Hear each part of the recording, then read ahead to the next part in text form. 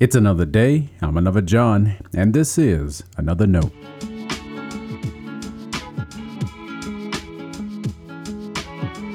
Today's edition of Another Note is titled, There's Still a Battle.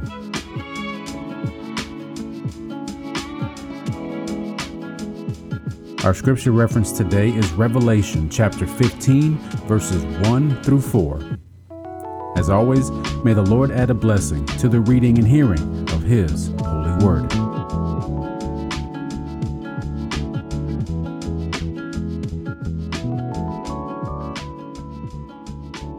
Then I saw another portent in heaven, great and amazing, 7 angels with 7 plagues, which are the last, for with them the wrath of God is ended.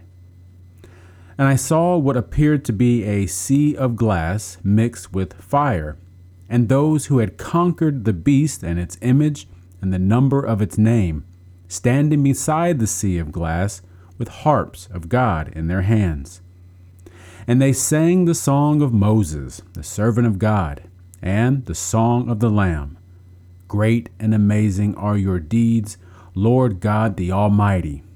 Just and true are your ways, King of the nations. Lord, who will not fear and glorify your name? For you alone are holy. All nations will come and worship before you, for your judgments have been revealed. This is the word of our Lord. Thanks be to God.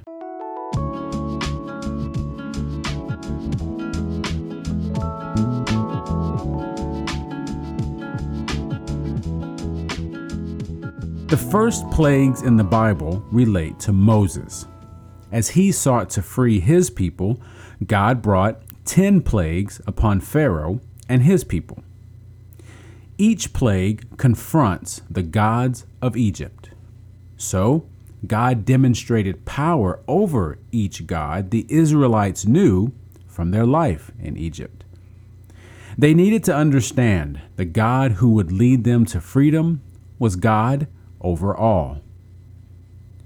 Now, fast forward to the 7 last plagues of Revelation. Remember the 7 seals that kept the scroll closed in Revelation 6. The 7th seal wasn't removed until chapter 8. That began the wrath of God pouring out on the world. In chapter 15, we hear of the plagues. John sees them as the end to God's wrath. And we can imagine these final plagues the way we do those of Egypt. John sees them as God's triumph over evil, say the devil. God is still God over all. We are free. With the 7 angels, John also sees those who had conquered the beast and its image and the number of its name. These are the saints of God. They have held true to the Lamb's way. Their testimony and strong faith in Christ gave them victory. Well, better said, Jesus gave them victory through his sacrifice. And those saints who now sing the song of the Lamb held on to the victory Christ gave them. To be sure, it wasn't easy. It cost some of them their lives. Through faith, though, they conquered. God conquers in God's way. The image of Revelation 15 reminds us God's wrath defeats the power that seeks to destroy the world. Now, you and I conquer as we hold fast to our profession of faith and to the power God gives us. There is still a battle of gods today.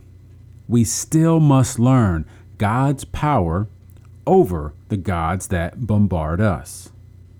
Power, wealth, violence, pride, and lust are but a few to name. Think of how these can enslave our hearts and destroy our world.